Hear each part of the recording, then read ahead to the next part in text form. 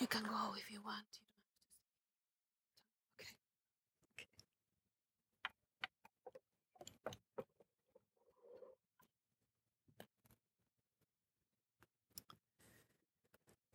That song helps us introduce the topic for this morning because we're going to talk about God as a parent who lost his children. And that song was written by a parent who lost his 4 daughters in a shipwreck. And I hope none of you have lost a child, not even for 2 minutes in a mall, because there's nothing more desperate than losing a child. Before we start with the topic this morning, I have 2 announcements. And by the way, yesterday some of you noticed the tears in my eyes, and it was because of the pain that was in this room. When we were talking about how many children we have lost as far as not being in church and grandchildren, a great majority of you had tears in your eyes, and I could feel the pain in this room. And I want to tell you that the gospel gets them back, and that God doesn't give up on a lost sheep. And I love the fact that little word in the parable of the lost sheep, it says that the shepherd goes after them until he finds it. And I'm so thankful for the until, because the shepherd doesn't give up. So I just wanted to tell all of you, and that's why I had so many tears in my eyes, because I could see all the tears that were here and the weight of pain that was represented here yesterday. And I went to my room and I prayed. And I prayed for all your families, for all those of you who have this pain that you want your children back to the way of God, and your grandchildren and your great-grandchildren. So let's keep praying for each other that God may find a way to bring them back to him. All right, 2 announcements before we start. Today's books, because I'm supposed to tell you each day which book we're studying. We're actually studying 2 main books today. The Gospel of Luke, which is the book that we send to jails the most, or for people that are in trouble or that have left the Lord, Luke. And then this one that is going to be our main topic for today. It's called Surprised by Love. Today I get to teach you my favorite word in Hebrew in the whole Bible, and it's in this book. And this blue book is the same topic, but how to interpret the Sabbath in light of this topic. So this has part of my PhD dissertation in it, but in a very simple way. This is when you give somebody this book, you're giving them an interpretation of the Sabbath in light of the cross. And you will understand more when you see the topic we're going to do today. So the announcement I have is that at 12:30 today, for the only time this week, I will be signing books at the ABC. So if you want to send any of these booklets, they're all like $2, I think they're sending them. And this is for the ABC, it's not for me, it's for the ABC. But I will be signing in case you want an autographed copy for somebody that you want to send a book to. So I will be there just a few minutes, probably from 12:30 to 1:15, something like that. Okay, so that's the first announcement. The second announcement I'm very excited about, and it has to do with the gift you received when you entered today. This is the special edition Signs of the Times that I wrote from beginning to end.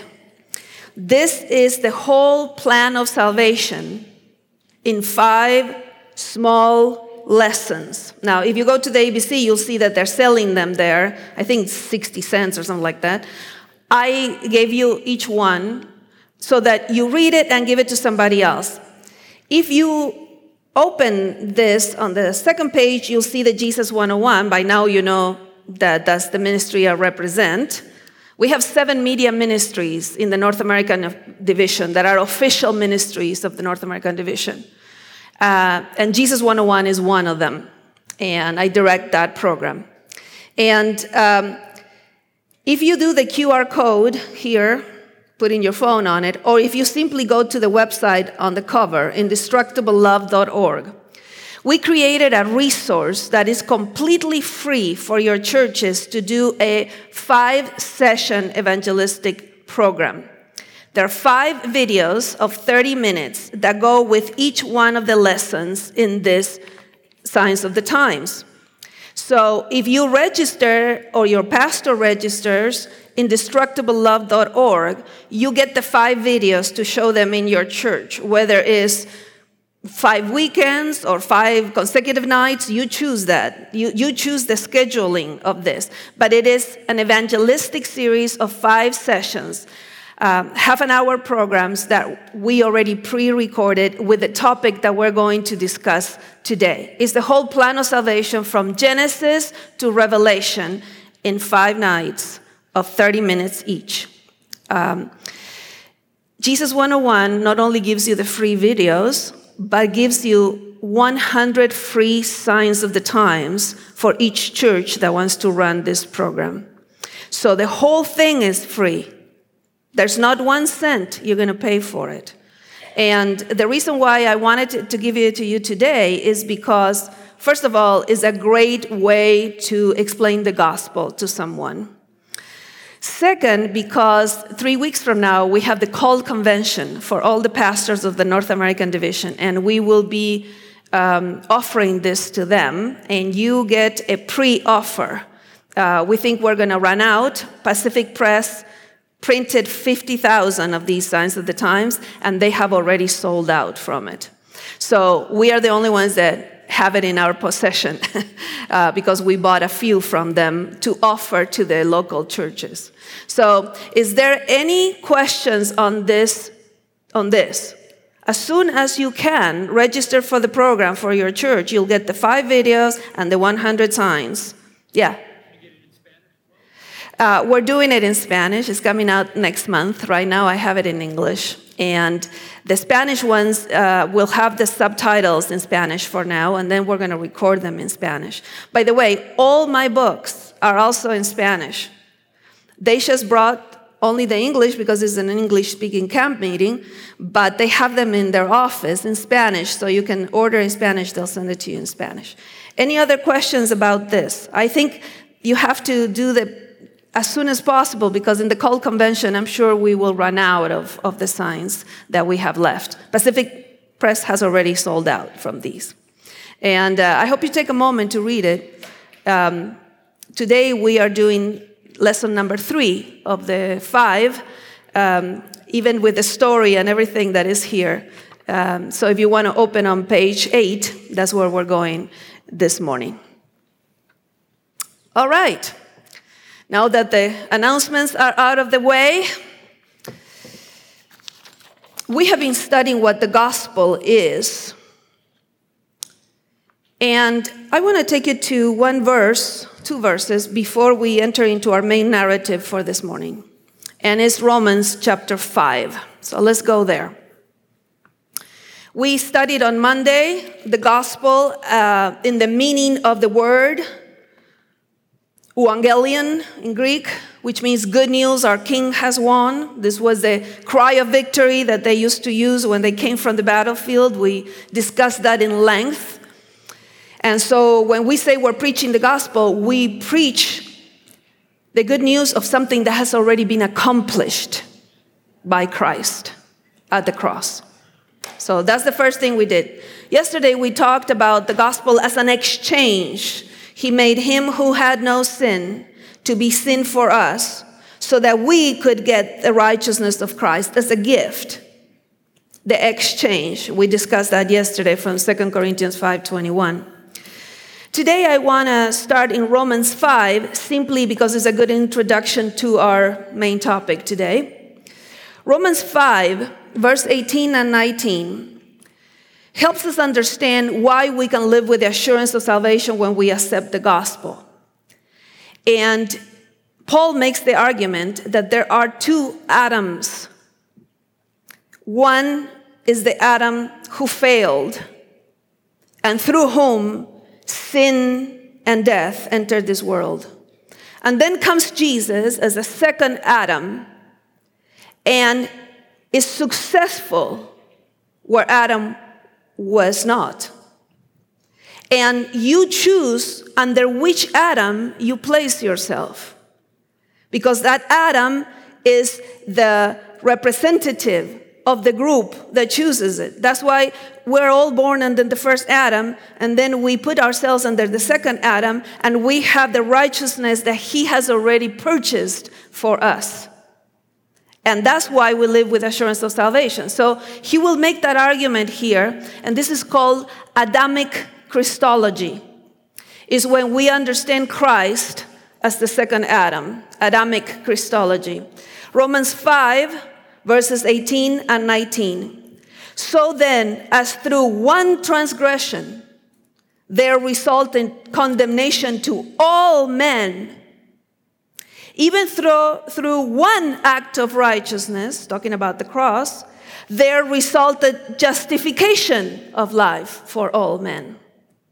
It was as big, actually it was bigger. If Adam's failure was really big, Christ's justification is bigger. It covers all of the failures of Adam, plus gives us grace for eternal life. So he continues in verse 19. For as through the one man's disobedience the many were made sinners, even so through the obedience of the one the many will be made righteous. So this is called Adamic Christology. Which one is your representative, your surety? So Christ dies in our place because the wages of sin is death, and he becomes the second Adam, and we are under him and his obedience. That's why he had to live a whole life that was perfect, not just come for a weekend to die. His whole obedience, his death, is given to us in our record, and we stand under the second Adam, and that's why we live with the assurance of salvation. And this is the Adamic Christology is very important, because people say, well, if we are all with sinful nature, how can we be saved? It's because we have a second Adam whose righteousness is ascribed to us. And it's ascribed by faith. That's why we say salvation is by faith. Actually, salvation is by grace, and by faith we grasp it. And then this is the very known verse on verse 20, where sin abounded. What happened? Grace abounded even more. So some people say, well, we didn't have a choice in this sinful nature because we were not there with Adam. Yeah, you also didn't have a choice when Jesus died to reverse that. The only choice you have is to accept what he has done for you. That's why the gospel happened 2,000 years ago. The gospel is the good news that what was needed for your salvation is already done. That if you wanted to add anything to your salvation, you are 2,000 years late. All right, so that was important for us for what we're going to discuss today, the whole plan of salvation. As you know, Luke traveled with Paul. And maybe this is why the Gospel of Luke is the most radical as far as grace is concerned of all the four Gospels. So those of you that are taking notes, I'm going to tell you a little bit about Luke, because we're going to end up in Luke today here in our middle chair. So the Gospel of Luke, first of all, did you know that Luke is the author in the New Testament that has written the most words in the New Testament? Most of you are saying, no, it's Paul. No, it's not Paul, it's Luke. Because Paul wrote many little letters. Luke wrote 2 huge books. Which ones are they? Luke and Acts. So if you put Luke and Acts together, and by the way, Acts tells us of the travels of Luke with Paul, if you put the 2 books together, you have the most words by one author in the New Testament. So what Luke does, which is very interesting in his gospel, he shows that the good news of Jesus is for everyone who will believe. And he does that in many, many different ways. For example, you will love this. He intercalates stories of a man and a woman, a man and a woman, a man and a woman, the whole gospel long. So that you may know that even the women were included in salvation, which was a big deal at that time in the first century. So as a woman, I say, go look, right? But also he intercalates Jews and Gentiles, which was quite a shock in the first century. And in the book of Acts, he tells us how the Holy Spirit had to get out of order and fall on the believers that were Gentiles in the Cornelius story. The only time that the Holy Spirit gets out of order, because there was always an order. People heard the gospel, they were baptized in the name of Jesus, and then the Holy Spirit came upon them. But because sometimes we don't catch up with the Holy Spirit and the Holy Spirit has to go ahead of us, Peter was not ready to baptize the Gentiles, no matter how much of a vision God sent him with the unclean animals and all of that. And so it's the only time that we have the Holy Spirit getting out of order. And so Peter is preaching, and all of a sudden, whoo, the Holy Spirit falls on them. And Peter says, okay, now I have to baptize them. Because obviously, God has already chosen them. And that's his argument later on when the people in Jerusalem say, how could you baptize Gentiles? So Luke is the one that tells us how inclusive the whole gospel really is. And he tells the most radical parables that no other gospel writer tells. For example, the lost son that we call the prodigal son, only in the Gospel of Luke. The dialogue of Jesus with the thief on the cross, where he promises paradise to one who definitely does not deserve it, only in the Gospel of Luke. And Luke traces the genealogy of Jesus, not to Abraham and David like Matthew does for his Jewish audience, but he traces the genealogy of Jesus all the way to Adam to show that if you're human, you're invited to accept the good news. Luke is the one that uses the word Savior and salvation more than any other gospel. And Luke is the one that says no group is out of this. He chooses to tell us something really interesting. There were two groups in the whole society of the first century that were so low in society that were not even allowed to testify in court if they saw a crime. And those two groups were shepherds and women.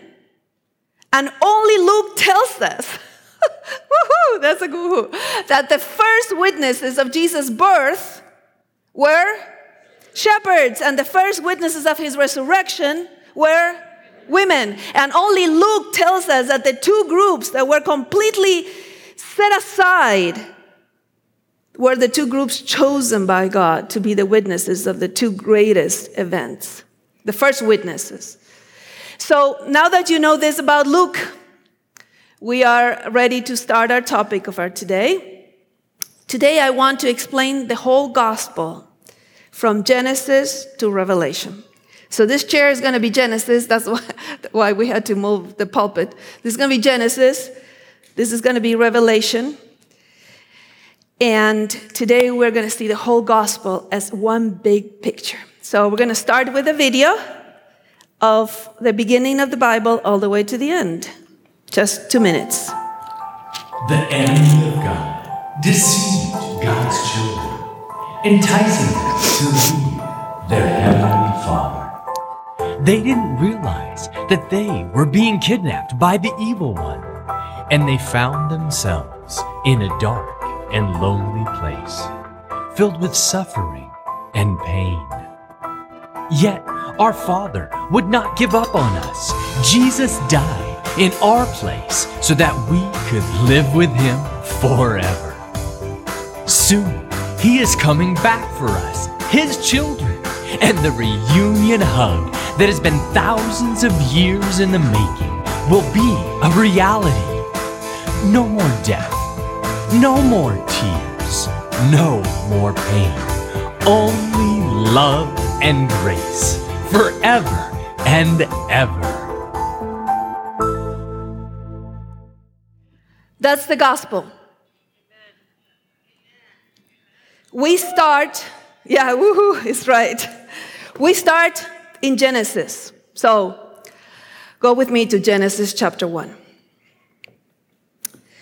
Did you ever have to rescue your child from something?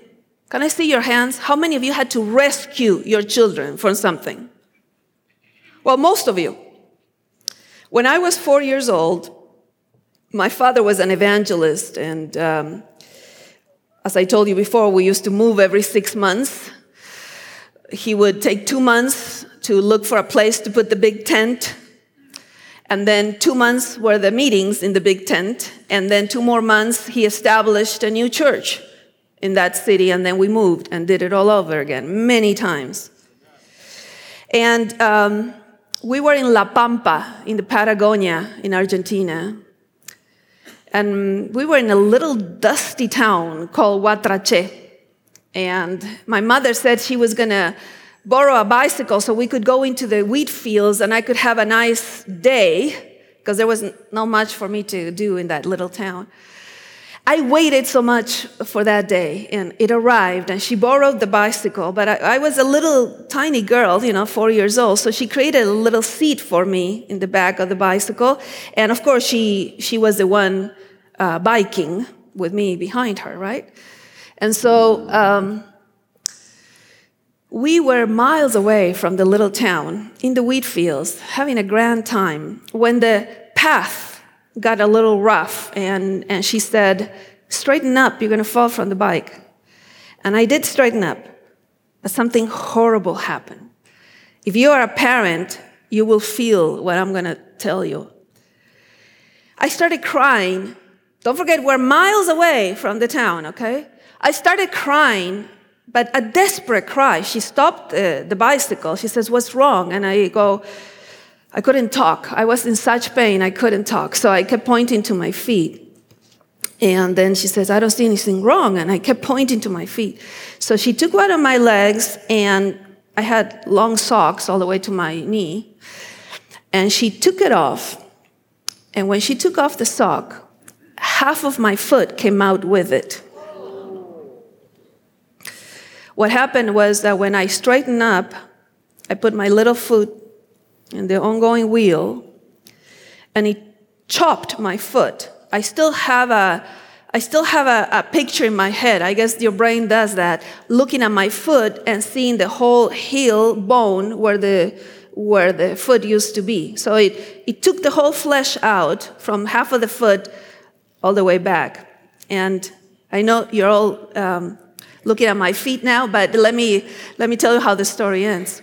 So she, with something that I am sure came from above, a strength that was like supernatural, she sat me on the main seat of the bike and grabbed the bike and started running all those miles back to the town. The town didn't have a hospital, it was a little town. So it was an urgent care. They sat me on a machine, I remember it perfectly, and they had no film. So she had to bike to the pharmacy on the other side of town to go get film for that big machine. They took x-rays, and the bone wasn't broken. It's just that the flesh wasn't there anymore. It was just the bone on the foot. And it took me 6 months to walk again. And today I have a little scar, very tiny. You can barely see it, because being so young, the foot rebuilt itself completely. And that was the day that my mother gave me life for a second time. She could have said, "Well, she's so handicapped now." I was bleeding to death in the middle of wheat fields. She could have said, "Well, she's so handicapped, I'm just going to leave her here." But that's ridiculous, right? Because if you're a parent, you will do whatever is necessary to rescue your children, even if it means the greatest sacrifice. If it means doing what they cannot do for themselves, even if it means dying for them. That's what parents do. And I don't know who gave us the crazy idea that God is different. Because when we became handicapped, God stepped in like any parent would and rescued us. And today I want to show you the biblical background to this. Because when God had to choose a metaphor to explain the gospel to us, which is very difficult to explain because we don't understand that type of love, he chose many metaphors, the good shepherd, the vine, many different things. But the main metaphor that he chose also a bridegroom that loves a bride. But the main metaphor he chose from Genesis to Revelation is a parent who would give the life for the kidnapped children who had become handicapped, and he would give that life so that he could have them back. That's the main metaphor in the Bible for the gospel. And the one that comes closest to that is the bridegroom with the bride. That goes pretty much from the beginning of the Bible to the end. But I know that we relate much more with the parent and the child, because some of you may have an ex-husband or an ex-wife. You will never have an ex-child. You will never say, there goes my ex-child. Even if your child has been in drugs and in jail and has done the most horrible things, continues to be your son or your daughter. And that's the way God feels about us. So, we're starting from the beginning. Let's go to Genesis chapter 1. This is when God had children. And what's interesting about creation is the fact that the whole thing was created for us. Sometimes we forget that the whole world was created for us. The way that you prepared a nursery in your home, something special because your children were about to be born, that's the way God prepared the earth for us. And so that's why after the second day on, you get God saying, that's good, that's good, that's good. You get this qualitative statement from God saying, okay, that tree, that's good. Those flowers, that's good. Those animals, that's good. But then we have the only divine counsel in creation, where the Trinity gets together and they have a dialogue. So this is Genesis chapter 1, verse 26. This is the moment, the crown of creation. And so the divine dialogue, we don't have it in any other moment in creation. It's only on verse 26. Then God said, let us make mankind, says the original, let us make mankind in our own image. Nothing else in the whole creation is made in his image. Let us make mankind in our own image according to our likeness. And verse 27 gives a report. God created mankind in his own image. In the image of God, he created them, male and female, he created them. And that day was no longer good like all the other days in the creation narrative. That day has a superlative in the Hebrew. In verse 31, Genesis 1:31, God saw all that he had done, and behold, it was what? Very good. It wasn't good like all the other days, because having a tree is good, having a cat or a dog is good, having a child, well, that's very good. That's very different. And God said, wow, this is very good. And the word for image is not a strange word. It's the same word that will be used later when Adam will have a child. And he will say it was in his image. One day I was preaching on this in a big hotel. There were 3,000 women. And I said, well, God made Adam in his image, and Adam had a child in his image, and you have a child in your image. And somebody goes, oh, Lord, have mercy. I'm never going to forget that, because when she said, oh, I have a child in my image, oh, Lord, have mercy. She stood up and said, oh, Lord, have mercy.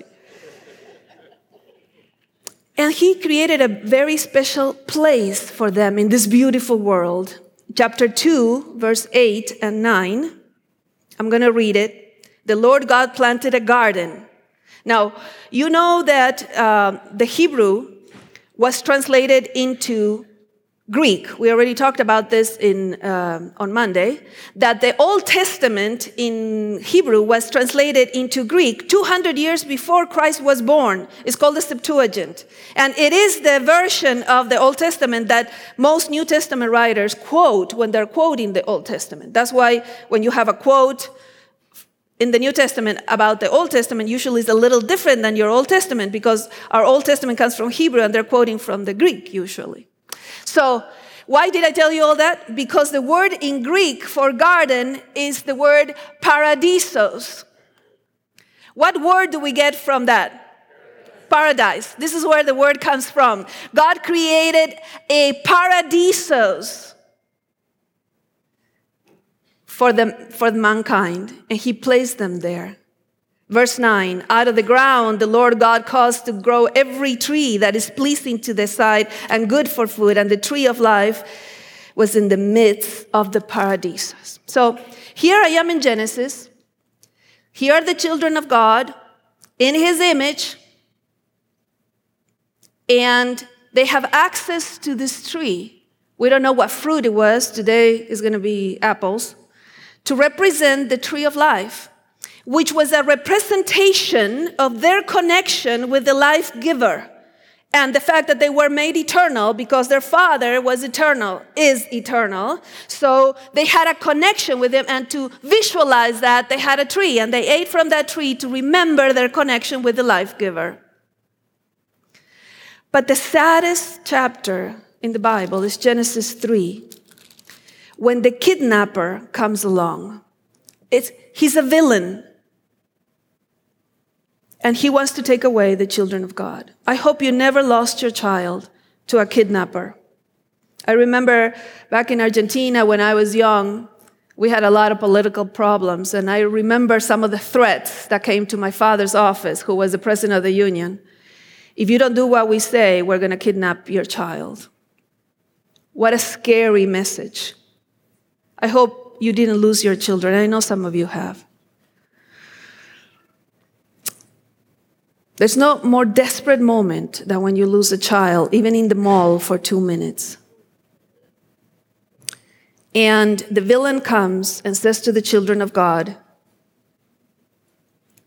I have something better than what your dad wants to give you. And the children of God believed the kidnapper, and they went with him. And God spoke what we call the covenant. Immediately, like my mother ran on my behalf because I was too handicapped to do anything, God immediately gave what we call the covenant in Genesis 3:15. But sometimes the wording is so difficult to understand in English. I just want to tell you that the verb in Hebrew is very strong. Verse 15, Genesis 3:15. And God says it to the kidnapper in the presence of Adam and Eve, but he speaks it to the serpent. He speaks it to the kidnapper. He says, you're not going to get away with this. I'm coming back for my kids. You're not getting away with this. And so we have here this verb that I love. I will put enmity between you and the woman, and between your seed and her seed. He shall bruise you on the head. Well, the verb in Hebrew is more crush. He will crush your head. What would you say to a kidnapper that just took your kids? You would say, read my lips. You're not getting away with this. I'm going to crush your head. I'm getting them back. I'm going to do whatever is needed. Yeah, you shall bruise him on the heel, because he would have to die for ransom. Chapter 3, verse 24, they're taken out of the garden. Before that, they are clothed with skin. They try to put fig leaves, but God clothed them with skin, and it shows the first sacrificial moment where God is teaching them that there would be a death for them to be clothed again. And they have to leave. Verse 24, they have to leave the paradises. So he drove the men out, and at the east of the Garden of Eden, he stationed the cherubim and the flaming sword, which turned every direction to guard the way to the tree of life. They no longer had access to the tree of life. The paradisos. And this is why it's so strange that when we get to Revelation, we're standing again at the tree of life in the paradisos. The Bible is what we call an inclusio. Write this word down. It's an academic word, inclusio, I-N-C-L-U-S-I-O, inclusio. The first 3 chapters of Genesis are reversed in the exact order in the last 3 chapters of Revelation, which is amazing because hundreds of years have gone in between. Because this is the plan of redemption, right? So Genesis 1, God creates the earth. Genesis 2, God is with his children. Genesis 3, sin enters the world. Revelation 20, sin is destroyed. Revelation 21, God is back with his children. Revelation 22, recreation, tree of life, and the whole thing as it was at the beginning. Because the whole Bible is the full circle of what God had to do to get us back to where we were at the beginning.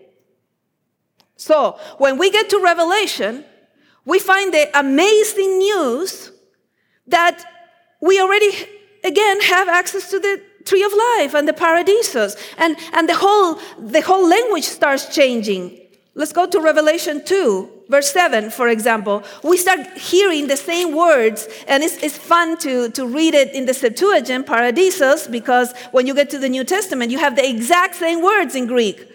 Revelation 2:7, for example, he who has an ear, let him hear what the Spirit says to the churches. To him who overcomes, which I already told you, Revelation means believes in the Lamb until the end, I will grant to eat of the tree of life, which is in the paradisos of God. Same word. And we're like, how is that possible? If we lost the paradisos here, how come we are in the paradisos here? And as you keep reading, God is back with his children, and then because we have washed our robes and made them white in the blood of the Lamb, and then we have the right to the tree of life. And Revelation 22:14 says that we are standing again at the tree of life. When did this happen? That the path to what we lost is reopened. When did it happen?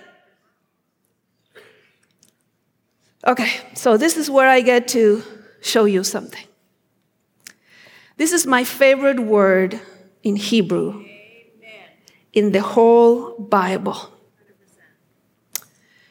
Goel, write it down, please.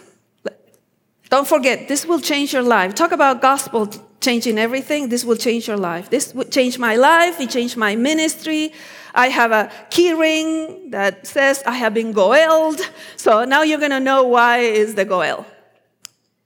So goel is the Hebrew word for kinsman redeemer. The closest of kin that could do things for you that nobody else could do. And the goel had very interesting functions. Let's open your little booklet of the Signs of the Times on page 8, where it says kinsman redeemer. You see where it is, page 8? Everybody see it? Okay, I'm going to read it from there so that you have some of the verses where this is explained. I'm going to read it there. You can follow in your booklets. One of the most intriguing themes running throughout the Bible is that of kinsman redeemer. There's a whole book in the Bible written on this. Which one is it? Ruth. Very good. In ancient Israel, when someone needed to be rescued, their closest relative could step in and act on their behalf. He could pay the ransom for the enslaved relative to be set free. You can find the verses there. He could purchase back lost property that the family had lost. He could secure the family's lineage. He married the widow to continue the line.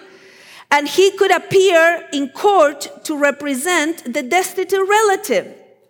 The Hebrew word for kinsman redeemer is goel. Now, you will say, well, what's the big deal about this? Okay. So let's think about it for a moment. I'll add a fifth role that is not written there. So the goel was the relative that could do for you what you couldn't do for yourself. So the first big function of the goel was if you became enslaved because of debt, the goel, your closest relative, could come and pay your price and set you free. The second role of the goel, if you lost your property, your house, your field because of that, then the goel could come and pay the price and get the property back to the original owner. Third, The Goel was in charge of making sure the line continued. So if somebody died without descendants, they married the widow, and the first child carried the name of the dead relative so that he didn't die without descendants. 4, the Goel could stand in court in place of the relative. And 5, the Goel was in charge of avenging the blood of a relative that was killed unjustly. Now, this is where it gets so good. When God created us in His image, He obligated Himself to rescuing us because He's our closest of kin. I'm going to say that again. That's why the whole clue to understand the Bible is Genesis 1:26. When God created us in His image, He obligated Himself to rescuing us because He's our closest of kin. So there would be a Goel that would come, and this is the name for the Redeemer that would come throughout the whole Old Testament. It's just that we don't know it because it's usually translated Redeemer, especially in the prophet Isaiah. Constantly, he's saying, a Goel is coming. A Goel is coming. A Goel is coming. And in our Bibles, it's simply translated Redeemer. But the Hebrew word means a close relative. The kinsman Redeemer is coming. Is your closest relative is coming to pay all the things that need to be paid for you. Yes, this is where it starts changing everything. This is where you're starting to say, oh, wow, so Jesus would come to do all the roles of the Goel? Yes, my brother. Yes, my sister. Jesus would come to do all the roles of the Goel. He would come and pay our price and set us free. That's why He said it is finished, because the ransom had been paid. Not only that, He would come to pay for our property. This is a key thing. That's why the new earth will be here. Because Jesus at the cross purchased us and purchased our property. Do you understand? Now, let's continue. Yes. Number 3, when sin entered the world, God was going to have no descendants from this race because we were no longer eternal. We were now mortals. And so Jesus came to secure that God will have descendants from this race. That's why Isaiah 53, I know you guys know that chapter, ends by saying He will see His descendants and be satisfied. Number 4, where is Jesus now? He's appearing in court in our place, which is one of the roles of the Goel. He's presenting His blood in the heavenly courts in our place. That's why we are assured. And 5, He is going to avenge our blood at the end of times. The Goel, and if I had more time, I would tell you that the whole Bible must be interpreted through the Goel understanding, even the Sabbath. Because the Sabbath is the reminder that the Creator is also the Redeemer. That's why we rest from our works in Christ. It's not simply, the Sabbath is not a ladder you escalate to gain heaven. It's a reminder that the same one who created you in His image is the one who paid your price and set you free. So that on the Sabbath day you rest to remember that you were not left in the wheat fields when you became handicapped. That your Creator also became your Redeemer. As a matter of fact, the number 7 was the number of redemption throughout the Bible. In the time of Israel, if somebody didn't have an earthly Goel, every 7 years, God would step in as a Goel, heavenly Goel, and all the debts were paid.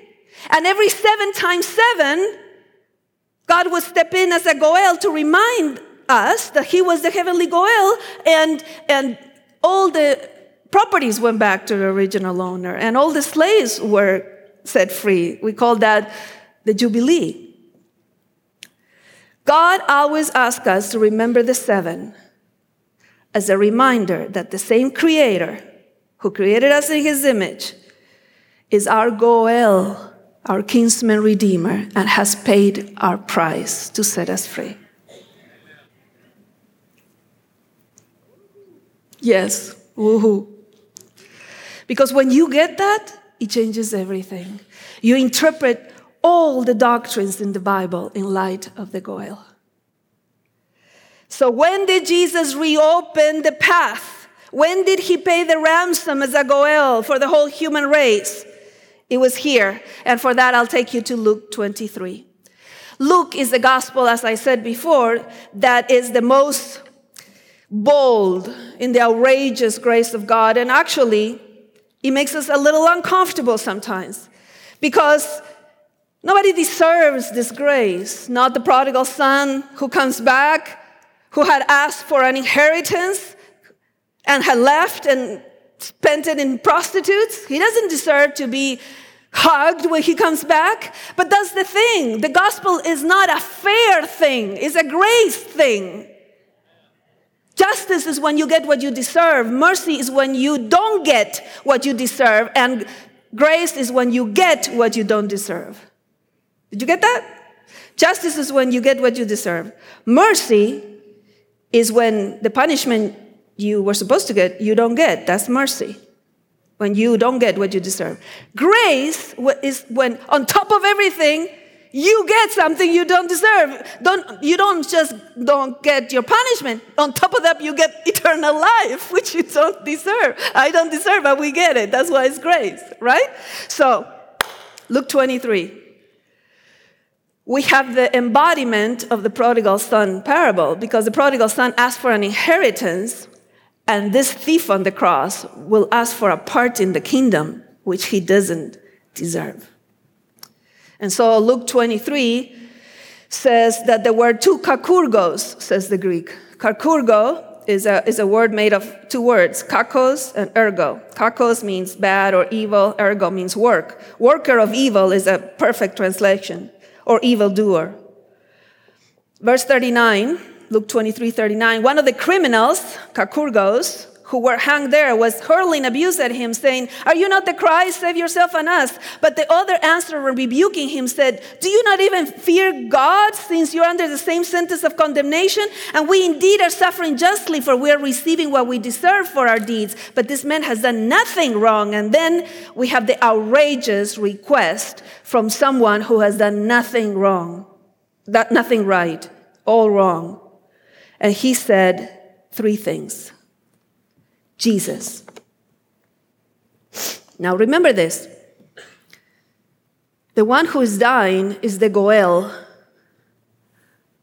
and the thief on the cross is his handicapped child. So this child is asking the Goel three things. First, he says, Jesus. I think it's really interesting. Nobody called Jesus Jesus. They called him Lord, Teacher, Messiah. But this man calls him Jesus. He calls him by his name. And the name Jesus means Yahweh saves. The Lord saves. So even the name of Jesus is already a request for salvation. Yahweh saves. Remember me. That's the second thing. And the verb remember is a covenantal word. Because when God remembers his people, he delivers them. Back in the Exodus, when God remembers his people, he delivers them back in the exile. Remembering is a covenantal word. God said, I will remember you and bring you out. And so here we have this request. Yahweh saves. Act on my behalf according to the covenant is what remember me means. When? When you come in your kingdom. Somehow, this thief is the only one in the whole scene to realize that behind the cross there is a crown. And so he's saying, I don't know about now, but when you come in your kingdom, could you please act on my behalf according to the covenant, because you are the Lord saves. And Jesus says, you don't have to wait till I come in my kingdom to have assurance of salvation. Which I would like you to know this today, because many of us don't live with the assurance of salvation, because we think this is something that we have to prove ourselves to God, and we have not understood the Goel concept, or why Jesus would say this outrageous thing, like Max Lucado says, the only thing more outrageous than the request is that he was granted. is that this kakurgos that deserves nothing gets this, oh, you want to be remembered? Let me tell you, I'm going to give you mansions in heaven, $10 million a month of allowance. What would you say if your kid that was on drugs and did bad in school says, hey, Dad, I want a new car at the end of the year? You would say, really? He says, can I have a part in your kingdom? And he says, a part? You will live in my kingdom. You will be with me. You will have all these things. Why in the world would this? Oh, because this is the child in his image, and this is the Goel at that moment paying the price for him. And Jesus says 4 things that I hope you never will forget again. Verse 43, we have been so focused on where the comma is on this verse that we have forgotten the assurance that this verse gives. So the first thing I'm going to tell you is that there's no comma in the Greek. The second thing I'm going to tell you is that the Greek order is not the one you have in your Bible. So I'm going to tell you what is the original Greek, the order of the words, so that you don't worry about this anymore. He said to him, truly I say to you today, with me you shall be in paradise. That's the way that the Greek reads. Please write it down. It's very important because the with me is in the middle of the sentence, and in Greek, the middle of the sentence carries the sentence. He said to him, truly I say to you today, with me you shall be in paradise. That's the way the Greek reads. So now let's talk about these 4 words. Truly I say to you, when? You cannot have it both ways. Either the today meant that Jesus was going to go to heaven that day, which we don't believe because the Bible is clear that on resurrection morning, he told Mary, I haven't ascended to my Father yet. So we know that the today was not that Jesus would go to paradise that day. Because it doesn't mean that, you only have one meaning left. And is, you don't have to wait till I come into my kingdom to know this. You can know this when? Today. You're asking Jesus for a part to be remembered in his kingdom, and he says, I want you to know this today. You cannot have it both ways. Either the today meant going to heaven that day, which we don't believe and we have proof from scriptures, or the today meant you can know this today. When you have the same request, you can have the assurance of salvation that moment, today. Because you're placing yourself under the second Adam, who would be your Goel, who had paid your price. So the first thing is that today. The second part is that I want to tell you. I'm going to leave the center for the middle for later. You shall be. It doesn't say you might be. It doesn't say let me think about it. It says you will be. And when can you know this? Today. The third part I want to tell you is the only time in all 4 Gospels that Jesus says this word, paradisos. Exactly what we had lost in Genesis, the paradisos. What we have back in Revelation. At that moment, the first one that gets promised a bite from the tree of life is this thief on the cross. And Jesus says, at this very moment, I'm taking your eternal death upon myself, and I'm reopening the path that was closed for you in Genesis 3, and you will be in the paradisos with me. This is the only time in all 4 Gospels that Jesus mentions paradisos, because at this moment, he's reopening the way there. So today, you will be, you have to know that you will be, that not you might be, or he's going to think about it. Where are you going to be? In the paradisos, what you lost here, what we have back here. And the middle carries the weight. Because the only reason why you will be there and the thief on the cross will be there is because we will be with him. So Jesus says, truly, truly, I tell you today, with me, you will be in paradise. What this church would become the day we could interpret all our doctrines in light of the cross, I can only imagine. I can only imagine what this church could do to finish the preaching of the gospel if we understood what Christ has done for us. And I have to tell you that with me is the key part. One time, my husband and I were watching a program where a very known religious political figure had gone to the Middle East for some peace talks. And this pastor that was telling the story on TV had gone with him. So he says, we got there to the Middle East, and the security was so tight that they only allowed the very famous person through, and the rest of us that were in the group, they didn't allow us through. And we kept saying, we're part of the group, please. Because the security wouldn't let us through. He says, and when this famous man, I don't want to say the name, was 100 yards away, he turns around and he sees me standing there, this pastor says. The security won't let me through. And he yells, he's with me. He says, the security departed like the Red Sea. And I walked through saying, I told you I was with him. I told you I was with him. Someday, this thief on the cross is going to be walking the streets of gold. Actually, let's say it like this. I'm going to be walking the streets of gold, even though I don't deserve it. And maybe some of you that will be there that know my life and all the things that have gone wrong will say, what is she doing here? I can't wait. I can't wait for Jesus to turn around and say, well, she's with me. I was born in this church, but I had not understood the gospel. I had not understood the Goel. This is why this changed my life so much. That's why I wrote this whole book on the Goel, from Genesis to Revelation, Surprised by Love, Understanding the Sabbath in Light of the Goel.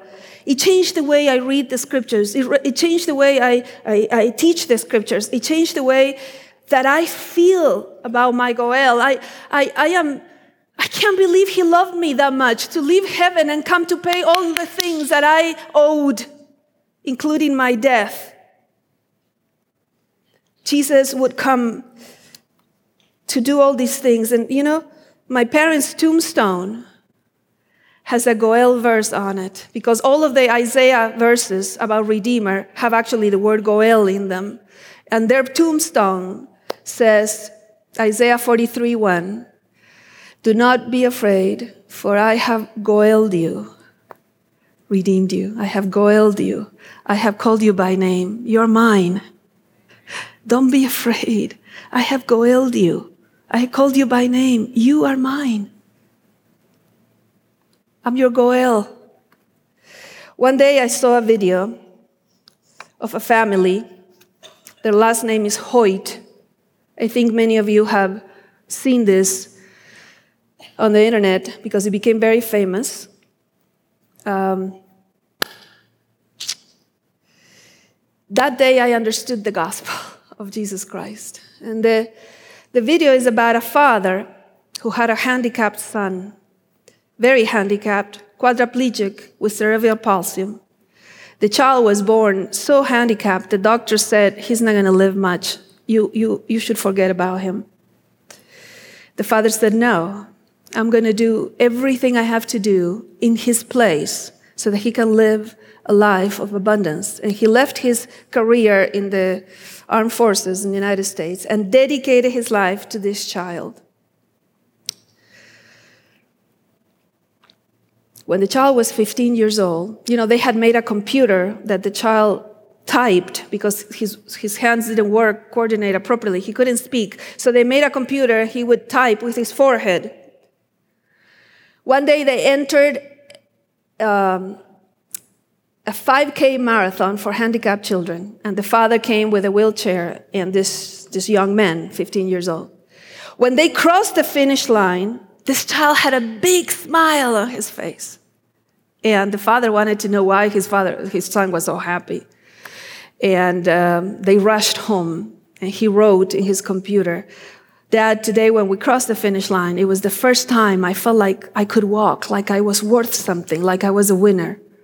The father said, "Son, we're going to enter every possible marathon, every possible race from now on, and I'm going to take you to the finish line. And you are a winner." And so their life started. And they ran more than 1,000 races and marathons together. The father died last year after many, many, many years of racing with his son. One day I contacted them, and I asked them to send me photos so that you could see what this type of love of Agoel looks like. And they sent me 3 photos that I want to show you. Here they are. This father carrying the son. This is in the Boston Marathon. They entered many, many years in the Boston Marathon, the father taking the son to the finish line. Then there's the second photo, which is in the Ironman triathlon in Hawaii that has 112 miles of biking, 26 miles of running, and 2.4 miles of swimming, and the father takes the son through the whole thing in Hawaii. And they're about to take the little boat because he swims with a child in a boat behind him. And the third one is a book that was written about them called Devoted, the story of a father's love for his son. It was the day I watched the video of the triathlon, and I saw this father carry his son 112 miles of biking with a seat in front of him. And the 40-something miles, actually 26 miles, 40-something kilometers of him running with a wheelchair in front, and 2.4 miles of swimming carrying the child. That for the first time in my life, I understood why I can live with the assurance of salvation. I am so handicapped. I'm not an able runner in this race of life, but I have a Goel who has died on my behalf, has assured me that if I have the same prayer of the thief, I'll receive the same answer. Truly, truly, I tell you today, with me, you will be in paradise. I'm going to pray now, and we will stop the streaming because I don't have a license to stream the video, but I will show it to you after that. So that will be your bonus for those of you that are here, because we don't have license to archive or to record this video. Let's pray. Dear Father in heaven, so I'm going to live with a smile on my face, not because I am an able athlete, but because my Goel wins and I am with him.